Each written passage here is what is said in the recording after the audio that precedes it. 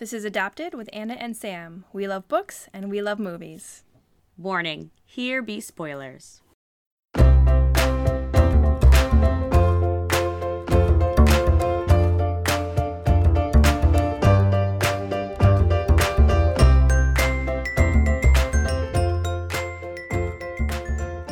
Welcome to Adapted with Anna and Sam. I'm Anna. And I'm Sam.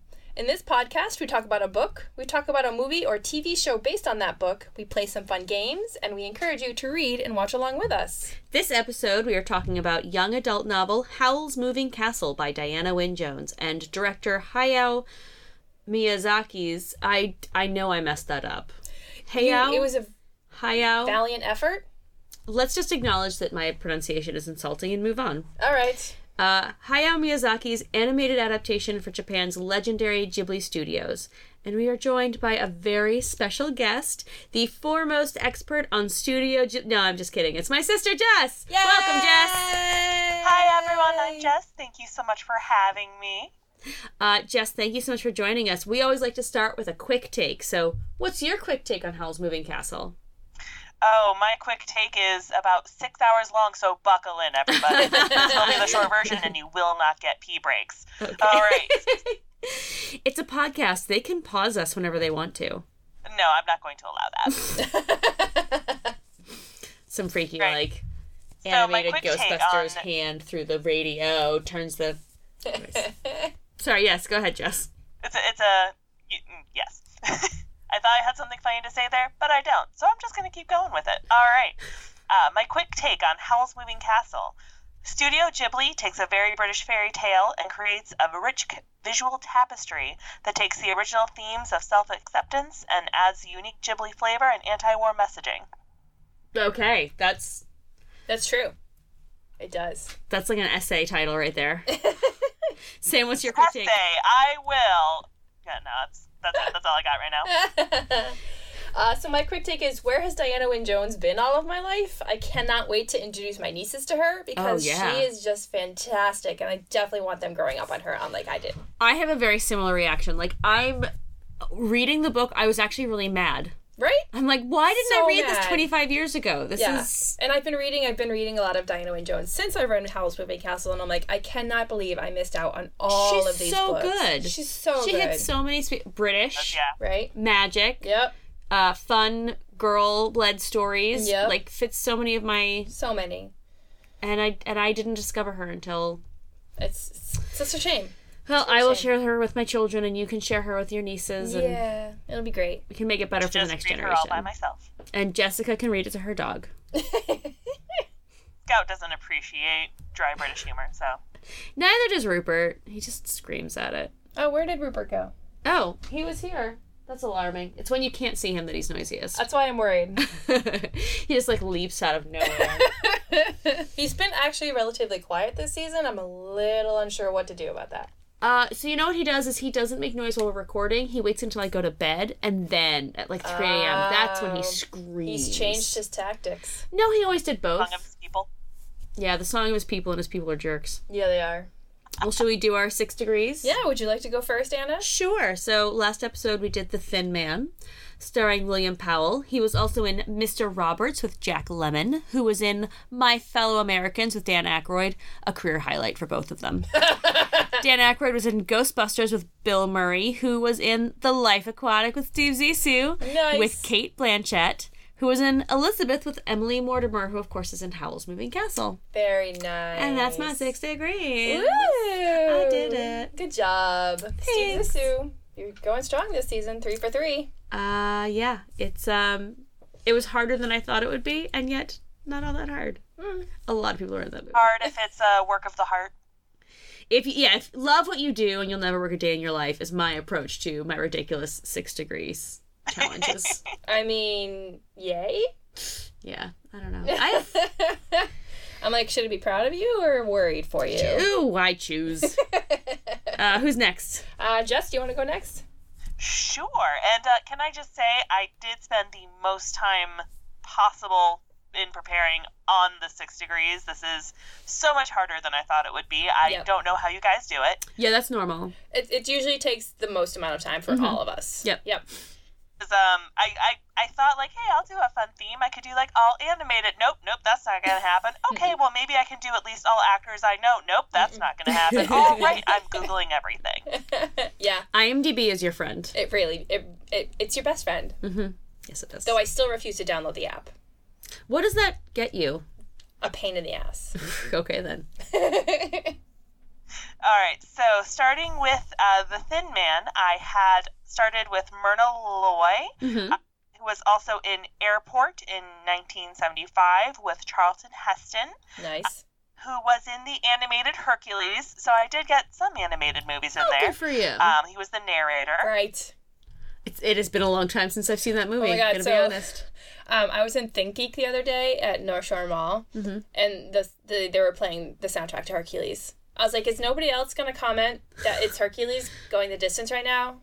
Anyone? Hello? Bueller? No, nothing. Wow. I got nothing. Yeah. That is not slaps. Not Disney's A-list. No. There. I mean, it's not terrible, but it's not their best work. I think it is terrible. I'm going to go out on a limb and say I think it's terrible. I need to get jazzed up. I will listen to Go the Distance, and then I will also listen to Cakes Going the Distance, and I'll compare and contrast. I like that. So who else is in? What? Tarzan? No. What are we talking about? Was in Hercules. Hercules with Amanda Plummer. Yes. And she was also in Pulp Fiction as Honey Bunny, with Bruce Willis, who was also in The Kid as Russ. I cannot read my handwriting. It looks like it says Russ Dorito. I don't think that's correct. This is why I type things. That is a good idea. So he plays Russ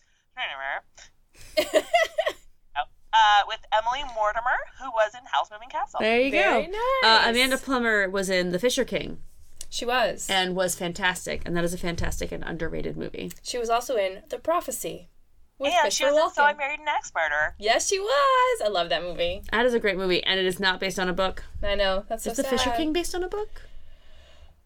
I don't remember. I don't think so. I think we looked this up last time, and it's not. Oh, man. Yeah. Yep. All right, it's my turn. It's your turn. All right, so I started with Myrna Loy as well.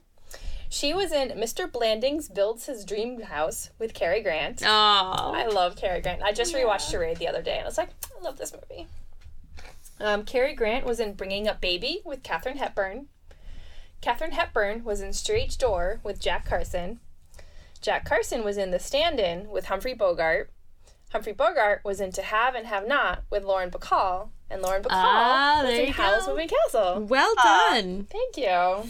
Well done indeed. I was going to say, you were doing a lot of, like, black and white movies. How are you going to get there? And you did, Lauren Bacall. Well done. Thank you very much. Well done.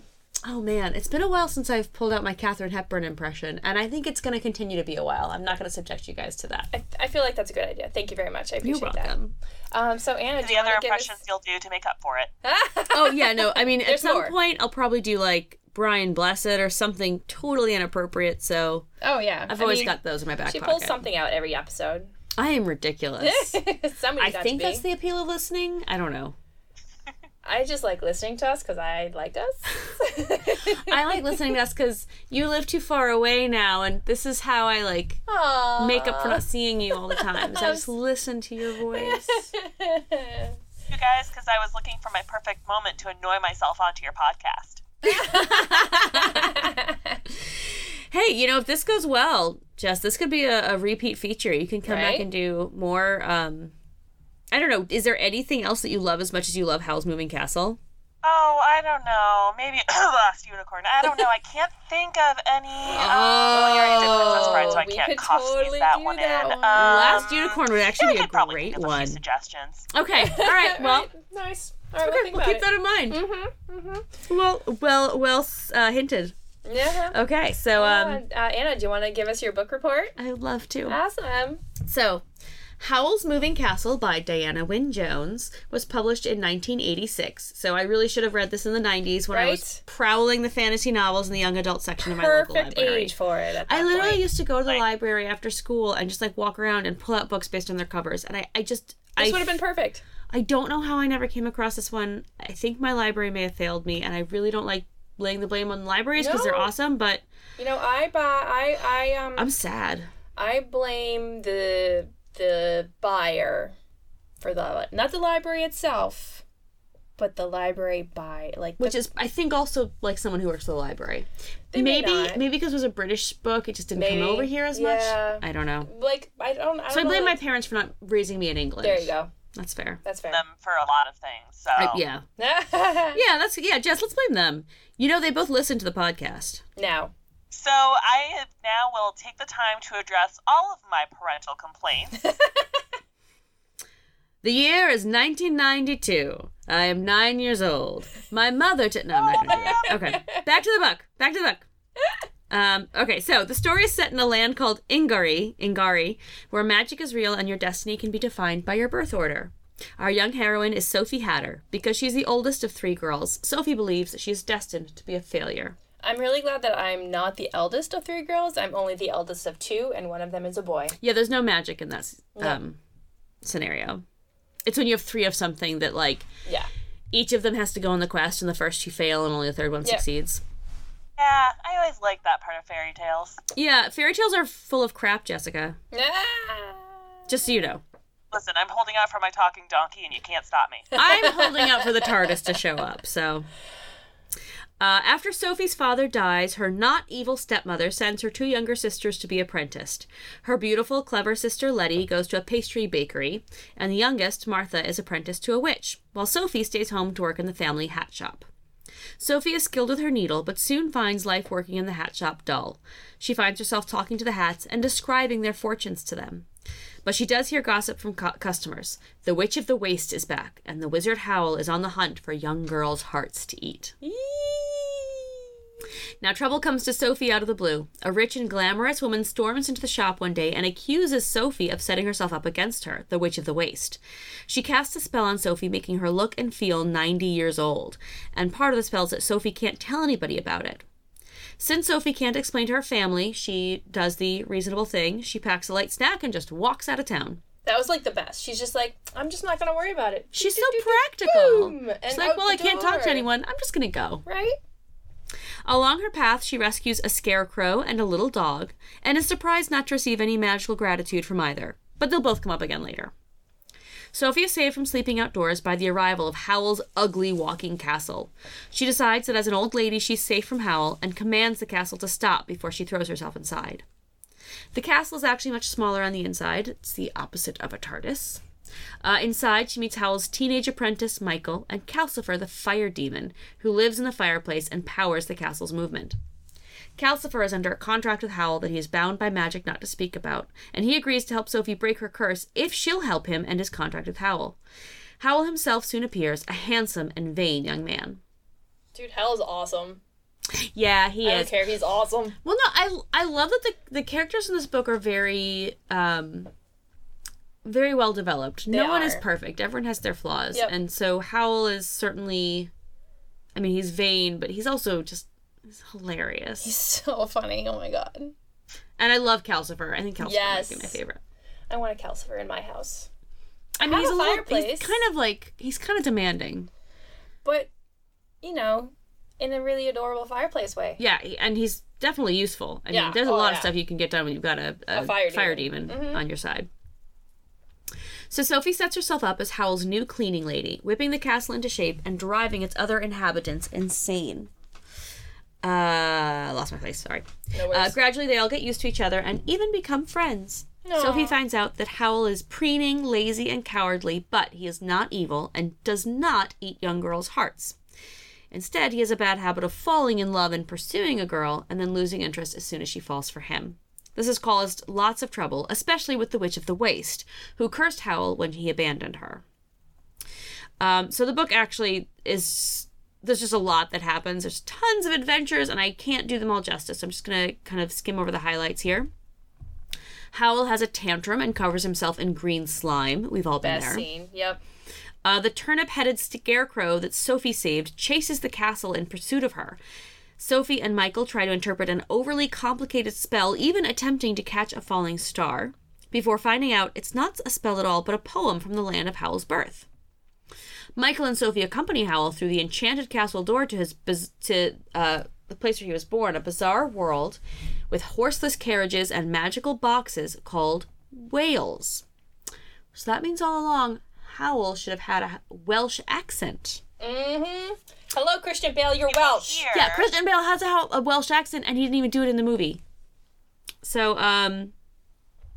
while they're in Wales, they meet Howl's family, as well as a beautiful stern schoolteacher named Miss Angorian, who apparently becomes Howl's latest object of affection. Sophie learns that the witch's curse on Howl is tied to the poem, a real poem, like in the real world, called Song by John Donne.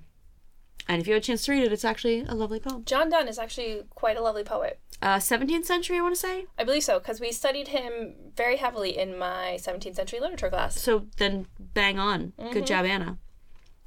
Back in Angari, old Sophie pretends to be Howl's mother and meets both his former magical tutor, the intimidating Mrs. Penstemon, and the king himself. Mrs. Penstemon helps her to see that Sophie is herself a witch. She gives life to things without ever even knowing it. Her walking stick, the hats she sewed in the shop, the turnip-headed scarecrow. She's even sewn an enchantment into one of Howl's suits to attract women. Now, the king seems to like Sophie, and despite Sophie's best attempts to blacken Howl's name, appoints Howl royal wizard and commands Howl to find his brother, the lost prince. There's a lot of very complicated story that's happening here. Yes. And I encourage you to read the book and get all of this. So the true concern is, of course, the Witch of the Waste. She kills the old but powerful Mrs. Penstemon just to lure Howl out of hiding for her funeral. It works, and Howl and the witch have an all-out magical brawl, which is another great scene. Oh, it's hilarious. The witch also relies on the magic of a fire demon, and the fight ends in a draw. The danger is still very real, and to try and evade her, they decide to relocate and move Calcifer to keep him hidden from the witch. Howl buys an empty hat shop in Market Chipping, and it is, in fact, Sophie's family's old shop and house. And so she ends up moving back into her home and pretend that it's not her old house. And it's all very interesting. They turn the old hat shop into a flower shop. It is enormously successful, thanks partly to Sophie's skill at bringing things to life, and partly to an impressive field of flowers Howl has created on the edge of the waste. Sophie's entire family and the witch Mrs. Fairfax descend on the house. The attractive Miss Angorian accidentally finds her way from Wales into Angari, and then into the field of flowers next to the waste. When Sophie believes Miss Angorian has been kidnapped by the Witch of the Waste, she goes after her on her own to rescue her. She feels responsible for her. Mm-hmm. She's all, She's such a good person. Caring and empathetic like that. Sophie finds that the witch has kidnapped the former royal wizard, Suleiman, and Prince Justin, and has combined parts of them in order to... Yeah, it's a really creepy scene. In order to make a new king of Angari.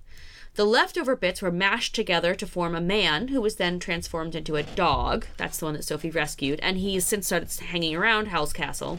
And the turnip-headed scarecrow. All the witch needs now is Howl's head, and she'll place him on the body to be the new king, and she will be his queen. It's an insane plan.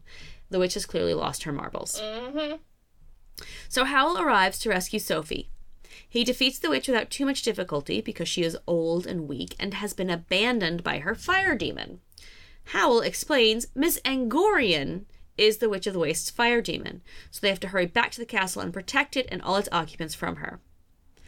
Miss Angorian manages to get her hands on Calcifer and Howl's heart, because of course that is the contract Howl and Calcifer struck years ago. Calcifer was once a falling star that young Howl caught, and Howl kept him alive and augmented his power by giving him his heart. Only Sophie, who can talk life into things, can break Calcifer from Howl's heart without killing them. Both. She releases Calcifer and gives him 1,000 years of life, and returns Howl's heart to his chest. Revived, Howl easily removes the witch's heart from Miss Angorian and crushes it, killing her instantly. The various bits of Wizard Suleiman and Prince Justin are instantly put right.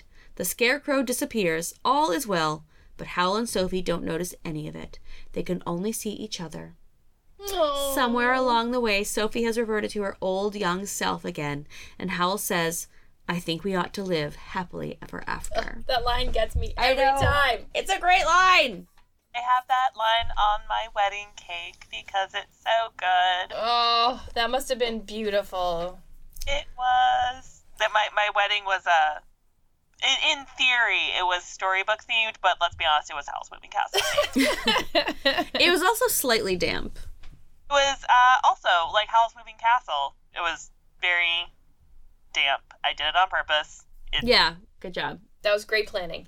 It just so happened to be the rainiest weekend of the year. Of course. Yeah. Every other weekend, that weekend in May, every other year has been gorgeous since then. So I'm very happy about it. Hey, you know what? You ended up married to the man you love, and you're happy, and that's all that matters. That's true. We And have hey, a beautiful dog together. You have a beautiful dog and a lovely home, and I hear you've been doing some cutting down of trees. You're turning into our father, so good job. I had to start shaving back the beard today. It was if only that's like the only thing Dad was known for. It's cutting down trees and having a beard. I mean, it's at least 50%. I think you're forgetting the part where he over explains books and oh wait, no, we're doing that right now. Uh-oh. It's the jam. You're forgetting the jam. The jam is very important. I'll get to it in time. Maybe when I retire from the same job that our father had. Nice. Yeah. Anyway, so the film Howl's Moving Castle. Yeah, Jess, would you like to tell us about Howl's Moving Castle, the film? Well, I would love to. Excellent. Please do. All right. So there are a lot of adaptations that focus on being a faithful rendition of the original. For example, Panic at the Disco's Brendan Urie performed a cover of Bohemian Rhapsody that was his attempt to be as Freddie Mercury as possible, note for note, to the best of his ability. The film adaptation of Howl's Moving Castle is more like Alanis Morissette's cover of My Humps. I am enjoying this comparison. I feel like it's apt. It's the same source material. It is recognizable. It is, but it's something new and wonderful that has been created that will forever touch its audience with its lovely lady lumps. Oh. And now that song's going to be stuck in my head all day. Thanks for that. Forever, yes. So, where the book has dry British humor and beautifully casual wonders baked into its world building, the movie is just a tour of imagination and delight. It has heady themes and full character arcs. It has cold reminders of darker realities butting up against the warmth of the human heart. The heroine is understated yet unstoppable. The love interest is both selfish and sympathetic. The supporting characters have heart and humor. The music acts as a supporting character. The animation is stylized and expressive, yet with strong foundations. So I really like this movie. I was going to say, it sounds like you're lukewarm about it. I wouldn't even go that far. Is this your favorite movie? I always have a really hard time answering that because I feel like there's just so many things to consider. Depends on the time when I'm watching it. Depends on what else is out. Yeah, this is my favorite movie. Okay, all right. Just lean in. Just lean into it. So the main characters are more or less the same. Howl is a flighty wizard running from his responsibilities in a moving castle powered by his fire demon Calcifer and a young apprentice Markle. Okay, hold up. The first change, Markle is a little kid, not the 15-year-old Michael we know from the book. So he's cuter and less subplot. Yeah, there's no romantic subplot for Markle. So Michael has one. Markle does not. It's very adorable, and though. he's like chubby and little and cute. Thing. Which Michael is not. No. But, so that's the first big change we see. Howl is mostly running from his former teacher, which, again, hold up. In the movie, Howl's teacher is Madame Solomon, an older woman who is the king's sorcerer, not Ben Solomon, who is also from Wales, because, brace yourselves, it's another hold up, there is also no Wales in the movie. Howl has no sister or her family. The only hint and of his family... And there are no Welsh accents anywhere! So Welsh accents. There's not even, like... I don't know what it would sound like to... Anyway, he does have an uncle who gave him a cottage to study magic, which is where he makes a deal with Calcifer and meets Sophie because of some minor time travel, which also was not in the book. So Howl's running from Madame Solomon and the king because they are trying to get him to enlist in their war with a neighboring country because... All right, insert record scratch here. There's another holdup. The main conflict in the movie isn't between Howl and the Witch of the Wastes and her fire demon. The witch is there as a scorned former lover, stalking and punishing Howl, like you do, but she is rendered harmless by Solomon and ends up joining the found family in the castle. Instead, there's a war, and all the wizards of Calgary, I think I meant to write Ingery there. Calgary, Ingery. Canada, it's all the same. Canada. Blame my handwriting for that one, because what the heck. Anyway, so instead, there's this war, and all the wizards of Ingery are enlisted to use their magic to fight, which turns them into mindless beasts of destruction, literally. Yeah, all of the war machines are really, like, impressive and terrifying, and there's, like, it's very, steampunk-esque. Mm-hmm. But then the way the wizards are transformed into these monsters, it's really disturbing. That's one of my favorite things, is that the animation of the movie is very childlike in a lot of ways, a lot of very smooth lines, a lot of very bright colors, but it's the exact same style that's used to create these very kind of horrific images too. So there's no break from, oh, this is clearly the part of the movie that's happy and clearly the part of the movie that's scary. It all just blends together. Yeah, the animation is really beautiful. I mean, Studio Ghibli's house style is very clean lines and very, there's not a lot of intricacy, but there's still they're able to convey a lot of emotion and depth with very simple lines and a very streamlined style. And then they have these huge machines that are just, I mean, they're still in the style, but they're just like these massive juggernauts of war. If I may divert a moment from the main thing, I do have a little anecdote I would like to share. Please do. I don't remember if it was Miyazaki himself or one of the main animators of Studio Ghibli, but I was watching an interview at one time where he basically was describing that the storytelling style of Studio Ghibli, if you imagine someone clapping their hands, just kind of slowly, rhythmically clapping their hands, and is every time there's a clap. But the story that Ghibli is telling is all of those moments between each clap. Oh. Interesting. I'm clapping to test that theory. Are you hearing all those stories that you're killing with every clap? I'm killed. Oh, I feel bad. I wish I was drinking. That's my first of probably many anecdotes that I will try to share. Beastless Minds of Destruction. Beastless Minds of Destruction, that's good, yeah. I'm so good at it. Howl is constantly fighting this side effect, the using magic and turning into a beast because of it. He's clinging to his own humanity and desire for freedom. This is, I think, the biggest Ghibli influence we see. Instead of one main villain, the true adversity is a flaw of human nature. For anyone familiar with other Studio Ghibli films, such as Princess Mononoke or Spirited Away, you might be familiar with this. There are people who do things to create conflict or adversity for the hero, but there's not really ever a single bad guy that has to be defeated. I mean, and that's very true, because the Witch of the Waste and her fire demon are very dangerous in the book, but in the movie, they're... Nothing. I mean, there's no mention of her fire demon, and the Witch of the Waste is kind of an object of pity by the end. Mm-hmm. Very much so. It's all about just the effects of what people do rather than what people do. Mm-hmm. It's between the claps. Oh, you brought it back. Yeah. Good job. So, instead of fighting the Witch of the Waste, we get the lost prince of the neighboring kingdom, who somehow got a curse put on him to make him, brace yourself, the turnip-head scarecrow. Hey, is this a horse carriage getting robbed? Because that's another holdup. Yeah, we got Turnip Head, but he's really just the Deus Ex Machina in the movie. With a terrible haircut. So bad. No, can't all be winners. Yeah. Cut. So, Turnip Head, whatever. He just got the leftovers. That was left over from, like, a broom somewhere. Sophie breaks his curse with a kiss to reveal this actual war plot point in the last 2 minutes of the movie, which is fine, I guess. The story was never meant to be about him.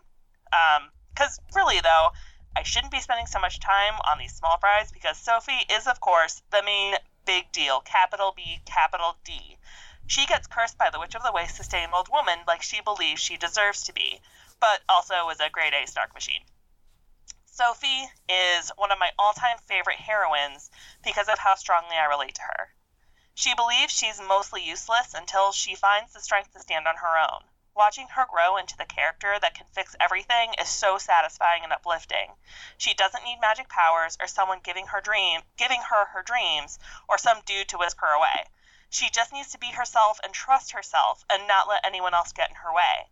The scene in the flower fields with Howl still gets me every time when she is her young self with him and turns back to being old as she says, "Please, Howl, I know I can be of help to you, even though I'm not pretty and all I'm good for is cleaning." Right in the feels. Yep. Yeah. So, to sum up, Howl's Moving Castle, the Studio Ghibli film, is a metaphor for the loss of childhood innocence, a commentary on the obstructions we put on ourselves, a narrative on the horrors of war, and a love story cultivated between two people on separate but adjacent paths of self-growth. Aww. That's such a great summary. Well done. Thank you, Jess. I worked on it really hard and rewrote it like 6 times. Oh. Well, you get an A+. You do. We do it for the grades. The grades and the lols. It's all about the grades. Yeah. And lols. And the lols. And the lols. Most of the lulls. Oh, man. But is it time for some fun and games now? I think it might be time for some fun and games. Jess, do you want to play some fun and games with us? So play some fun do you and want to games. play some fun and games? Do you want to play some fun games? I can speak English. Just not with a Welsh accent. No. Please don't try. I won't. I can do other accents sometime, if you want. Okay. Absolutely. I'm pretty sure you're going to pull out an Irish accent in the future. Only if we talk about a movie that's set in Ireland. Or if I feel like it. Wait, was that that might have been Oh my god. West Country? I don't know. It wasn't the North, that's for sure. Lots of places have a North. Let's start with heartthrobs and hairdos. Woo! So who, top 3 hotties, go.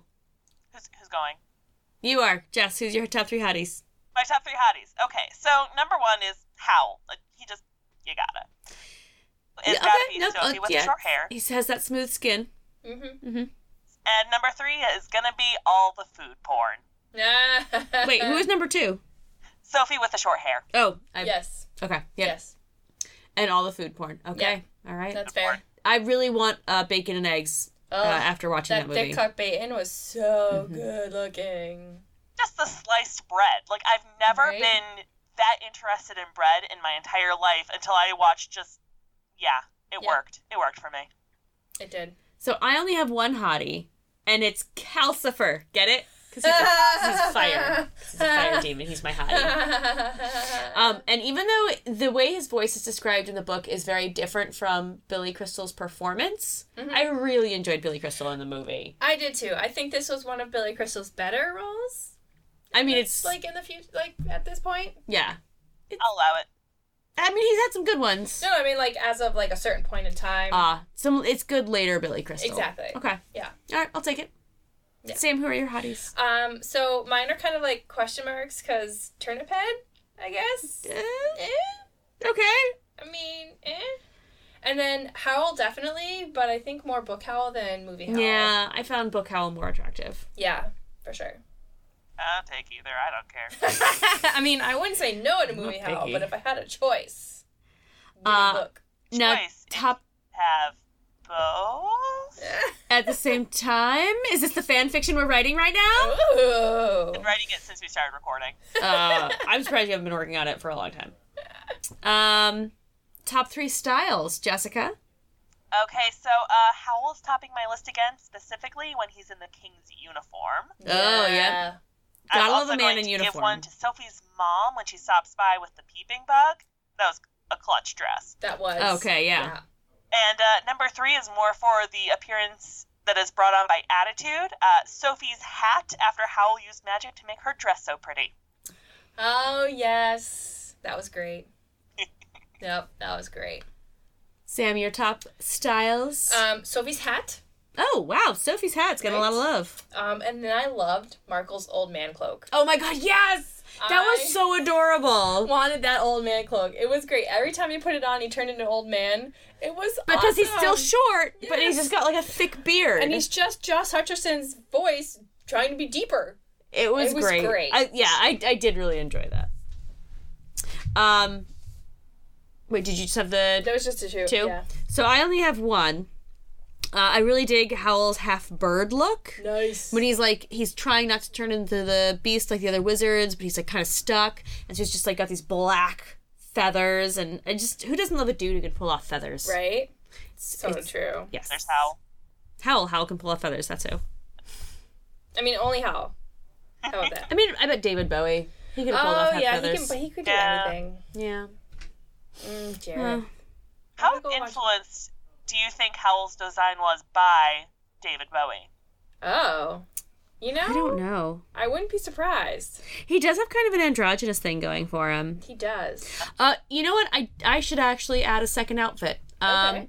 I didn't like it at first, but I'm coming around to Howl's one dangling earring. Yeah, okay. I didn't like it at first, but now I'm like, you know what?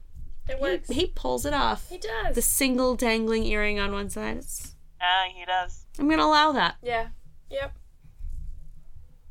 I'm glad you can allow something on a cartoon character. That was made 15 years ago, and they don't need my help or approval. Yeah, no. Yeah. Love you. This podcast is about expressing opinions that have no influence. All right, time for some quizzes and questions. Yes. Anna or Jess, who wants to go first? Jess, why don't you go first? I have a lot. Oh, okay, good. Bring it. Want me to go last? No, bring it. Bring it. Bring it. Okay, all right. Question 1. I didn't number them, so I'm not going to keep saying numbers because I'm going to lose count. Out of all the things in the book that they cut out, what do you wish they kept in the movie? Oh, God, that's really hard.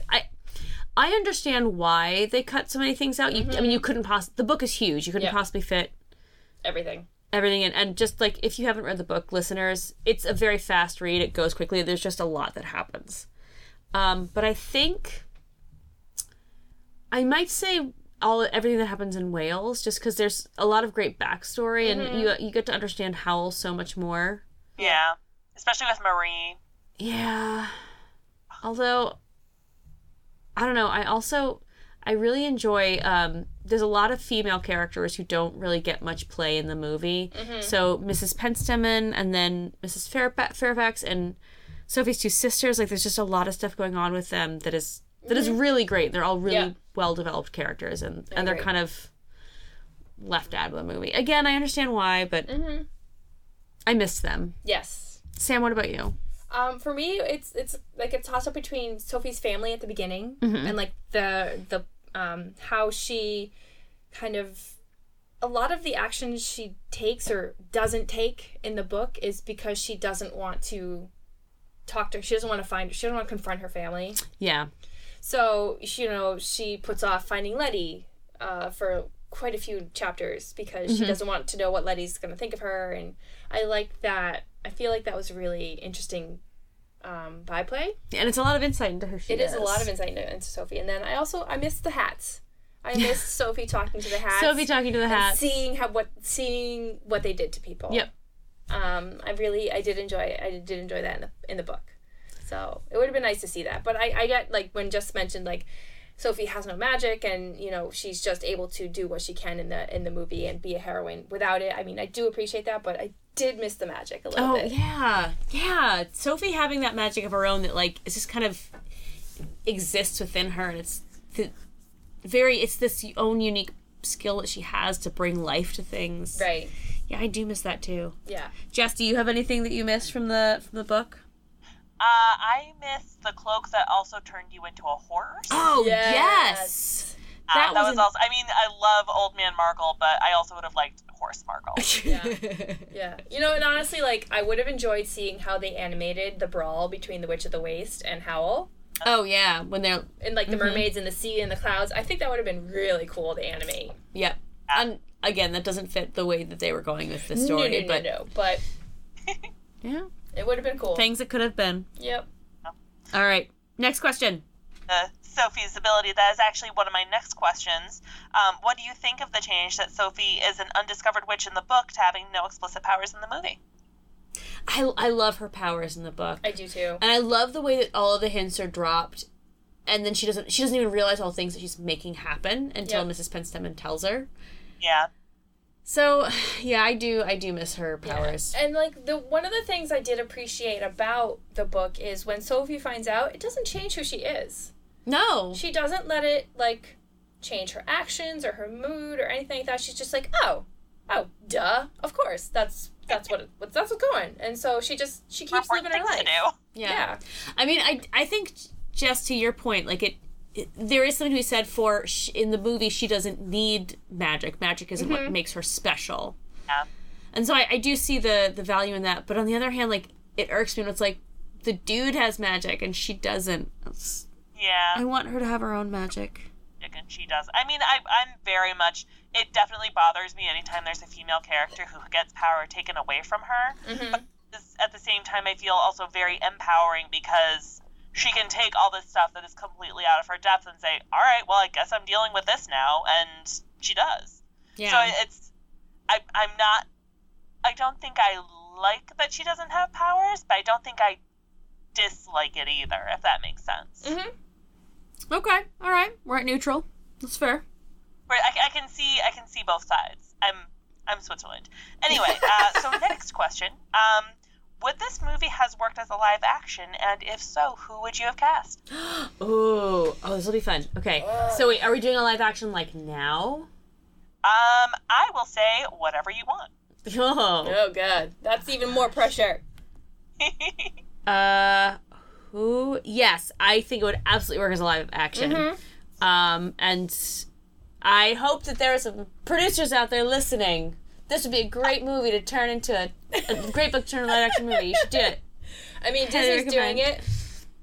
Wait, Disney is? I mean, they're turning all of their cartoons into live actions. Oh, yes. I was like, if Disney's doing No. Yes, they should. Yeah. I mean, I'm not saying Disney cast? should make this into the movie. I'm not saying Disney's turning cartoons Yes, into live actions. I see what you're saying now. I think I would cast Benedict Cumberbatch as Howl. Really?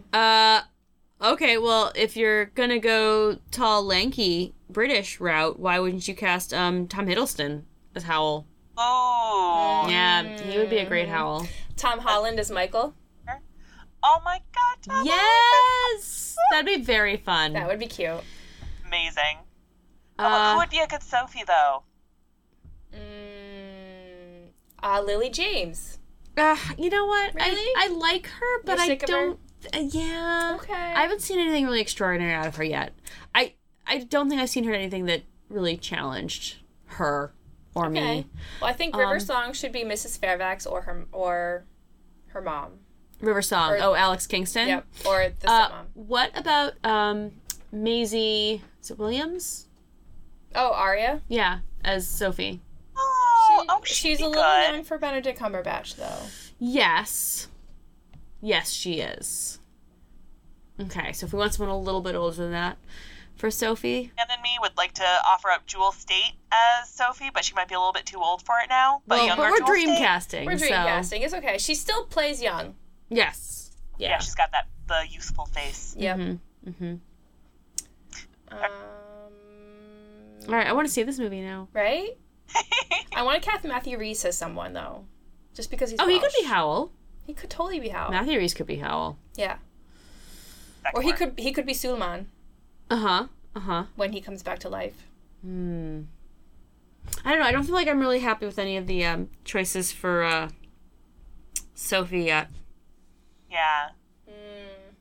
What about Dakota Blue Richards? Which one's she? She was the one who was in The Golden Compass, but now she's True Love from Endeavor.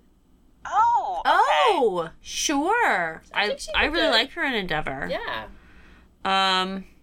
Is it too cliche to say Emma Watson is Sophie? Oh, yeah, that could work. That could totally work. That could definitely That work. would, yeah.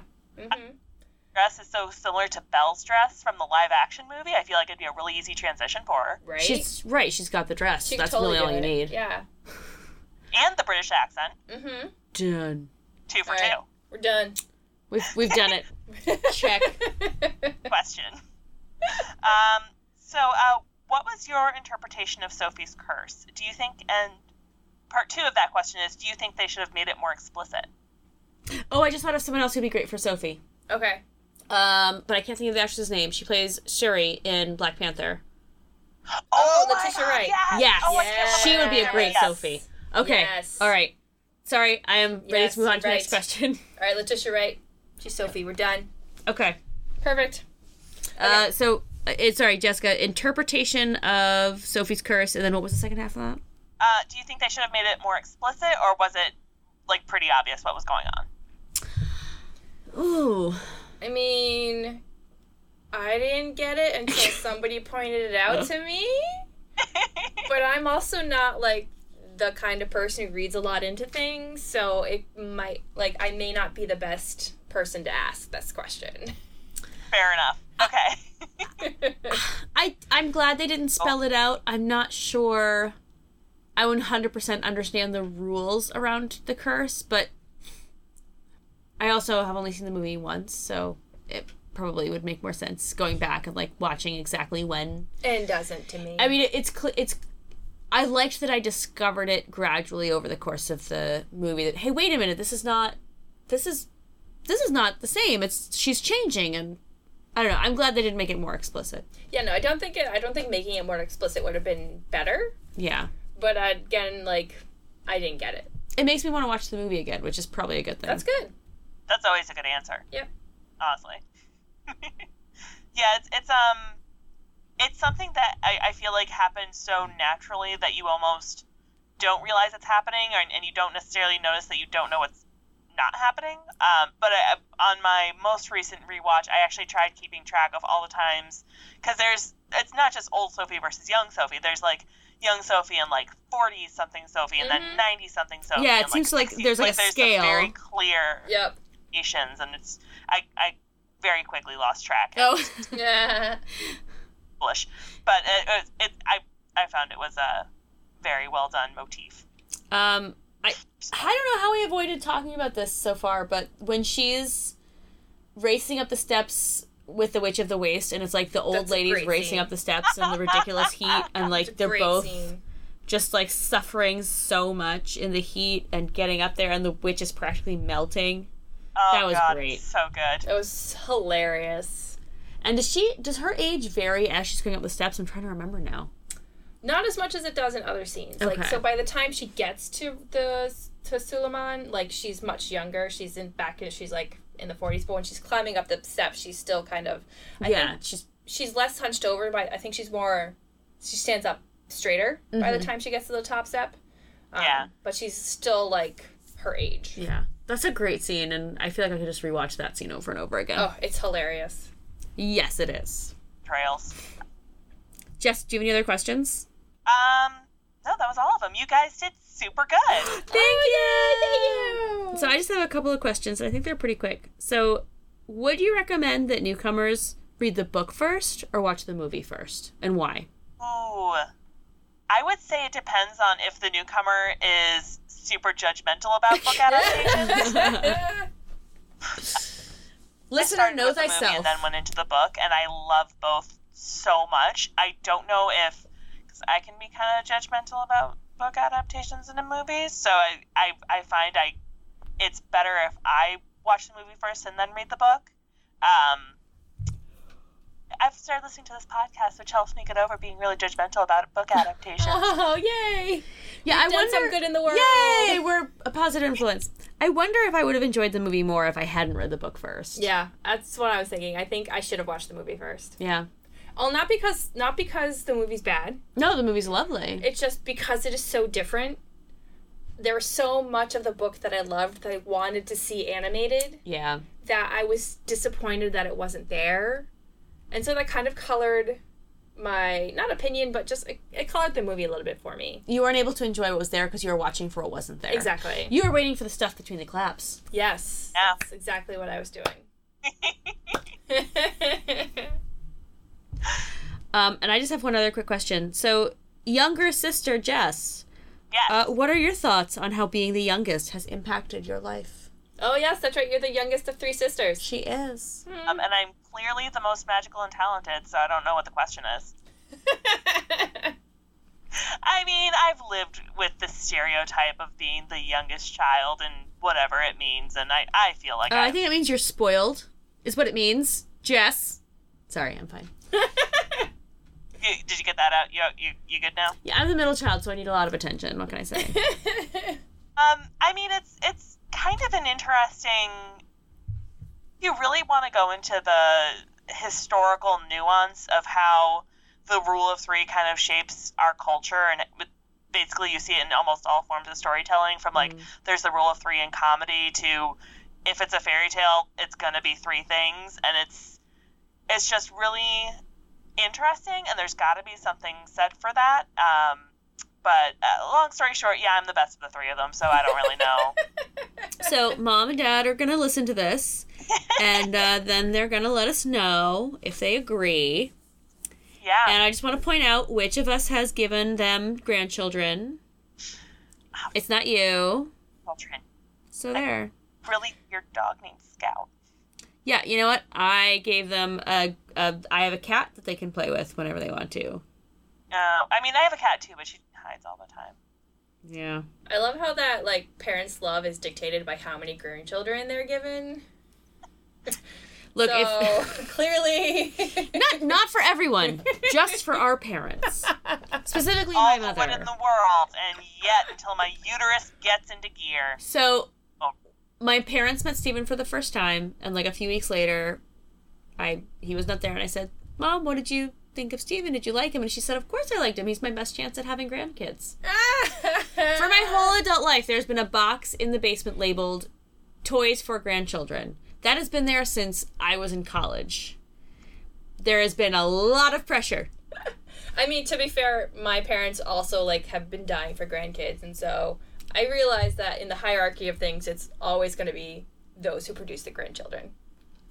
But it's also very freeing. It is, like, very freeing. Like, oh, I defy your expectations of me. I'd be like, see ya, sayonara, peace out, bye-bye. Yeah, don't tell my mom this. I definitely did not have my kids for her. Children. If anything, it's me who's Sophie, who's really defying expectations. That's right. You are. Taking back the power. Yeah. Good job, Jess. I need it all because I'm... You have magic, or you don't. Either way, you're empowered. Yeah! Yeah! Yeah. Sam, what are your questions? So I only have two. In the movie, what the heck was Suleiman's endgame? Oh, I don't know. I really Seriously. don't. I did not understand what he was going for. She was going for. Jess, you about that. You are the expert on this. What the hell? It's a really creepy theory. Are you ready? Yes. Yeah. So, this is not really confirmed, but if you recall, Solomon, you recall her little page boys. Yes. All looked about like 13-year-olds, all identical versions of what Howl could have looked like at 13. Ugh. Age that Solomon had him as a student, probably. Yeah. So my theory is her endgame was just to get Howl back the entire time. Not necessarily like in a weird master-student kind of way, but just as a master-student kind of way, if you know what I mean. Ugh. Wow. Like, that's sad. That's weird. Yeah. I mean, it's plausible. That's the sad part. That's there's a whole lot that could be unpacked there, but I think it's mostly just like Howl was her best chance at having a successor. He was supposed to be the one who, started working for the king after her, and he left, made that deal with Calcifer at the age of what those page boys looked like they could have been. Mm-hmm. Oh, yeah. That is the same age, isn't it? Mm-hmm. Yeah. I think she's just stuck in that cycle. And was it just me, or was that dog kind of weird looking?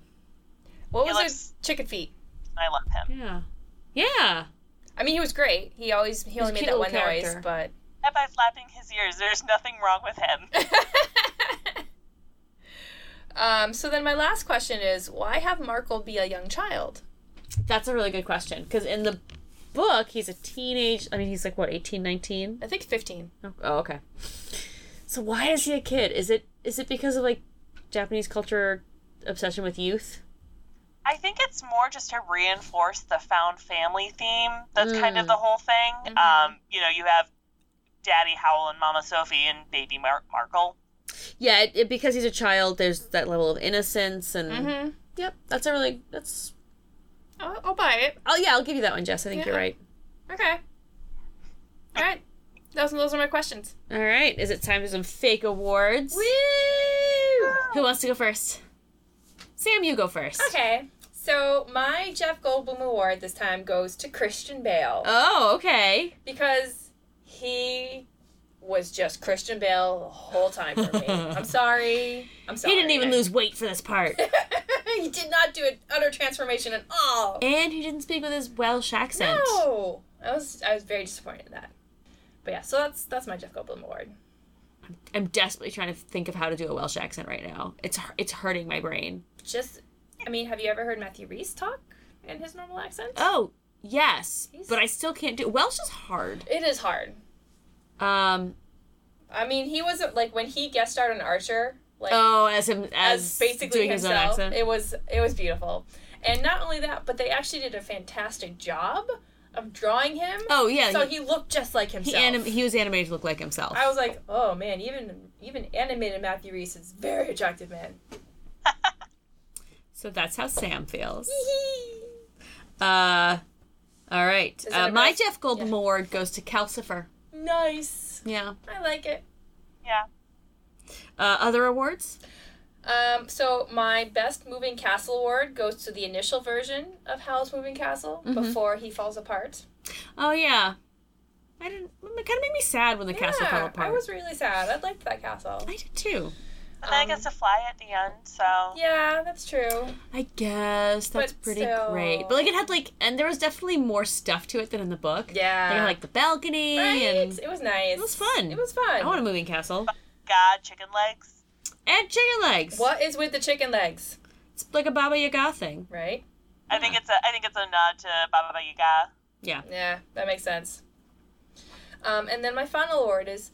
The Maybe I Should Have Seen the Movie First award goes to Howl's Moving Castle. Oh, yep. Fair enough. I just have one more award. The Rando award goes to Prince Turnip. Nice. Seriously, dude, you just show up and are like, you're my true love. And it's like, no. Okay, bye. Weird. He's like, I'll be back. And you're like, no, you won't. No, you won't. It was weird. That you never call. Jess, your fake awards? I have also quite a few fake awards. My Jeff Goldblum goes to Billy Crystal for playing his true spiritual form of a sassy fire demon. Heck nice. Yeah. The biggest mood award goes to Howl's temper tantrum over his bad dye job. I mean, we've all been upset about a bad haircut, but that was extreme. It was, oh my god. Yeah. The best clapback award is going to Sophie with Too Bad I'm Not Younger or I'd Give You a Hand. That was great on the stairs.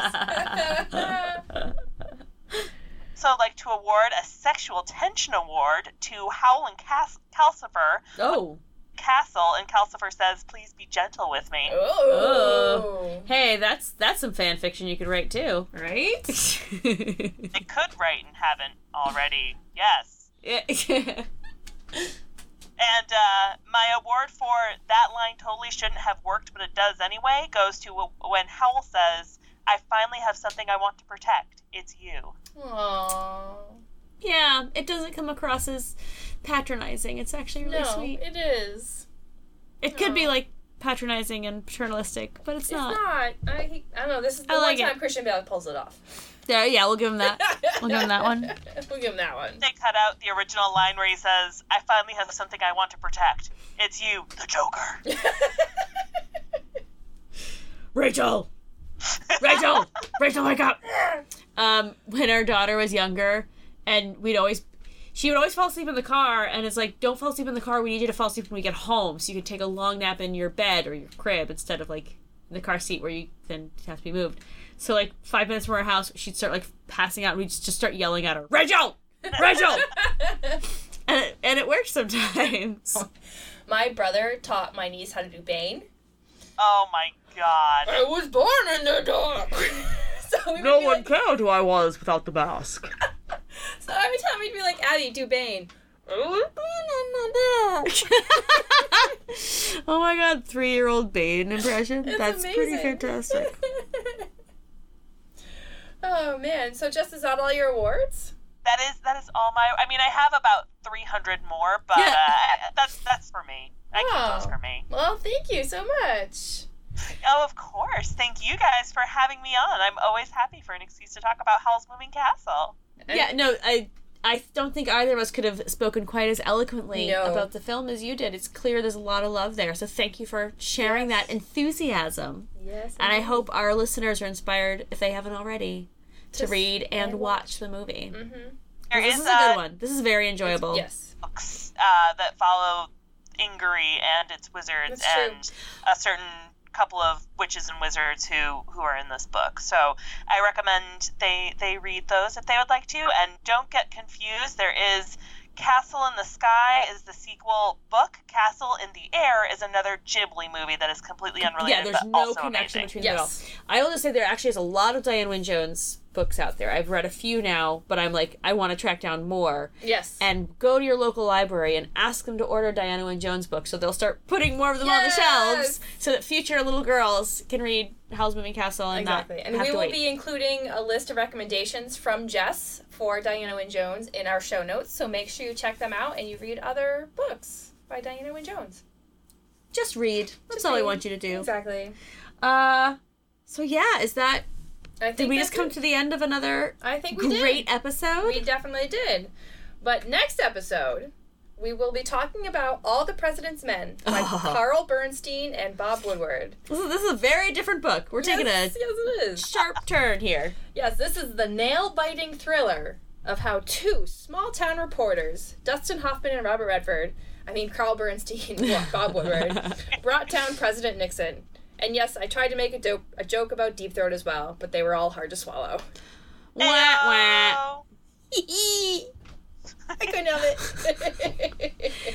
Well, while you're choking on that terrible pun, please help us spread the word. Rate and review on iTunes. Tell your friends, coworkers, and distant relatives how great Adapt with Anna and Sam is. And we want to hear from you. Send us your questions, your comments, and your 6 degrees to adaptedwithannaandsam@gmail.com. Or you can post everything on Facebook. You can find us at Adapted with Anna and Sam. Follow us on Twitter and Instagram at Adapted Podcast. Let's keep the conversation going. Thanks for listening to Adapted with Anna and Sam. I'm Anna, and I wish The Fisher King was based on a book. I am Sam, and I wish Newsies were based on a book. I'm Jess, and I wish Game of Thrones Season 8 was based on a book. Oh, sick burn. Oh, nice. Bye.